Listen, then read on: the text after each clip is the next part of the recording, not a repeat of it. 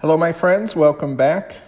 We are finishing our series on the heart of Jesus, and we've been talking about different elements over the last few weeks, which we'll review in our message today. And today we have our last part number 5, which is the heart of ministry. We're going to talk about how these different elements come together so that we have something practical to show the world. I pray that you are all well. Beautiful day, beautiful weekend. Let's begin. So this is our 5th sermon in the series that looks at the heart of Jesus. So we've talked about having the heart of a servant. That's how we started. The heart of worship, the heart of generosity, and the heart of freedom from sin, which we talked about last week. And today we'll talk about what all of those become and how they look in a world that is still darkened by sin.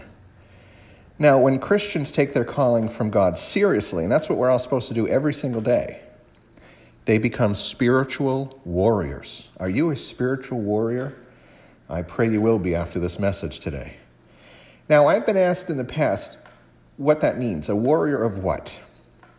It's more than just representing that which is good in a darkened world by our attitude or by our words. We are called to be ambassadors. That's what Paul said. We're ambassadors representing heaven here on this earth. So as ambassadors, and now today as spiritual warriors, we're called to fight against Satan's influence that continues to blind the spiritual eyes of those who don't know Jesus. Outside of God's love and grace lies really a wasteland of oppression and hurt, a pain and a wanting that only He can satisfy. And God doesn't need us to accomplish His goals. We've talked about that before. He chooses us to partner with Him. This is a great honor that we've been given. So as His spiritual warriors, we're called to take the message of life and hope and peace to the community outside of the church, to our social circles and beyond. We're called to become ministers of the gospel and the peace and hope that it represents to an oppressed and lost world. If you are listening to this and you're in Christ, Paul's expression of being in Christ, being a saved, called, equipped, separated child of God, you are a minister of the gospel. Well, my first point for you today is, what is public ministry? So today we talk about the public ministry of the church. Now, Scripture is very clear about God's expectations that our faith not be hidden under a bushel so as to hide its true light. This is what Jesus said in Matthew chapter 5 and verse 15. The true nature of God's ministry is to restore something back to its original purpose and nature. Humankind was not created in sin, and it needed to be restored to its original purpose, which is to serve and praise God, to its original nature, which is cleansed by the blood of the Lamb. Our public ministry today has at its heart the desire for biblical justice. And when we talk about public ministry, you'll see now that we're talking also about biblical justice. This is justice for all those who are oppressed, who are discriminated against, who are unloved, and to use a biblical term, who are downtrodden, which means to be stepped on or trampled.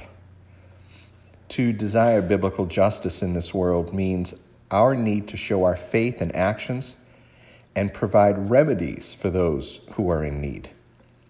Now, John said something important about meeting the needs of others, having the resources but not offering it. In 1 John chapter 3, in verse 17, he said, "If we're rich and see others in need, yet close our hearts against them, how can we claim that we love God?" There is a direct relationship between our proclaiming that we believe in God and our showing it. It's God's intention that we keep our faith not private, but very public. And I've had the conversations with people in the past who said, well, I have faith, but it's private. And it's really a contradiction in terms.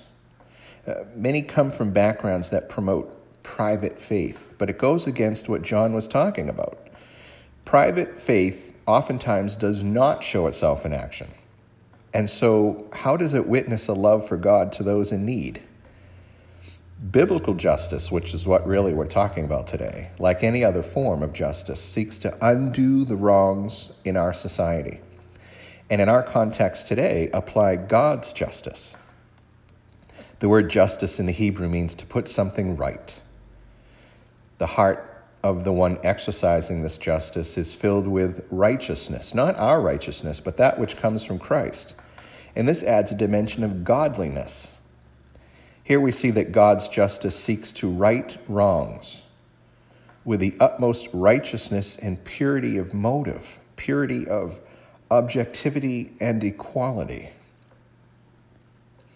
Well, my second point for you today is how to accomplish biblical justice. See, God has given us the means and the ways to exercise biblical justice. And there's a principle assigned to this that can help us. It's the principle of economics of equality. To each one, God has given the ability to bless another with something we have or something we know. And God never intended for poverty or oppression to be part of this world. That's part of the sin nature that this world has. If you go back to Deuteronomy 15, way back at the beginning of the Bible in verse 4, we see that God instituted a policy of equal distribution of possessions and resources for his chosen people, the Israelites.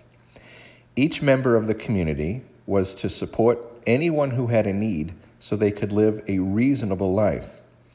Now, back around that same point in the Bible in Leviticus, and this is where all the laws are, the law of Moses, Leviticus 25:35, it says, if any Israelites living near you become poor and cannot support themselves, you must provide for them as you would for a hired worker so they can continue to live near you.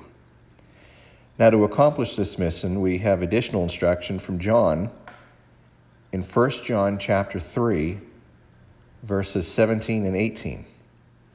John teaches us that public ministry involves seeing a need. So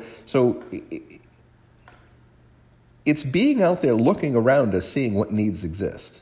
It's being aware. It's looking at people. It's looking at situations and determining if there is something that we can do to help that person. And so it's trying to meet that need to the ability that we're able. So what happened to this idea of sharing equally among all people? We don't have that in our government today. We don't have that in our society today. The events in Genesis chapter 3 and the sin that entered our race have far-reaching consequences. Because of that sin, oppression, greed, and selfishness are now part of our everyday experiences. In order for equality to happen, that which we're talking about today, according to God's plan, there must first be obedience regarding the stewardship of his blessings. And this means that we, as God's children, believe and acknowledge that everything we have comes from God and belongs to him. Now, a lot of people are okay saying that, whatever I have comes from God. But people get a little tongue-tied when it comes to acknowledging that those things belong to God. Our money, our homes, our cars, our possessions, these are all gifts from God that we can use to bless those in need around us. And this was Jesus' message in Luke chapter 12 and verse 33. He said, sell all your belongings and give the money to the poor. He said this to a wealthy man. Now, last week we talked about the heart of generosity and its free giving of our blessings to the church and to the community. And this is one example of being honorable stewards with God's material blessings that he gives us. And stewardship goes beyond just giving our monetary resources. We're to have a sincere heart's concern for those who are in need, for which God blesses us. And we remember that whenever we give of ourselves to someone in need, it's like giving that blessing directly to God. This is Matthew 25 and verse 40. And God also stated that he would protect our needs by giving us what we need as we see to it that others get what they need. And so we look out for the interest of others, and God always has our back and provides us those things that we need. Well, let's conclude. The public ministry of the church involves ambassadors of heaven. We are called by Paul ambassadors who have hearts for the poor and a godly view of possessions. Now, putting those attributes together creates a spiritual powerhouse for God here on earth. When we're involved with ministry, today's topic, we show our love for Jesus. And so his desires become our desires. His heart becomes our heart. And his ministry sought the goodness of heaven. And we're called to also seek God's goodness for his people. So what is our foundation in this life? How do we know that we're living lives that honor God's call in our lives? In Psalm 89 and verse 14, the foundation of the kingdom of God is identified. This is Psalm 89, verse 14. Your kingdom is founded on righteousness and justice. Love and faithfulness are shown in all you do. Here is our foundation, done by the power of God, for the glory of God, and for the benefit of his people. So this is what the public ministry looks like in the church and in the life of believers, with biblical justice and a desire to meet the needs of others as our actions.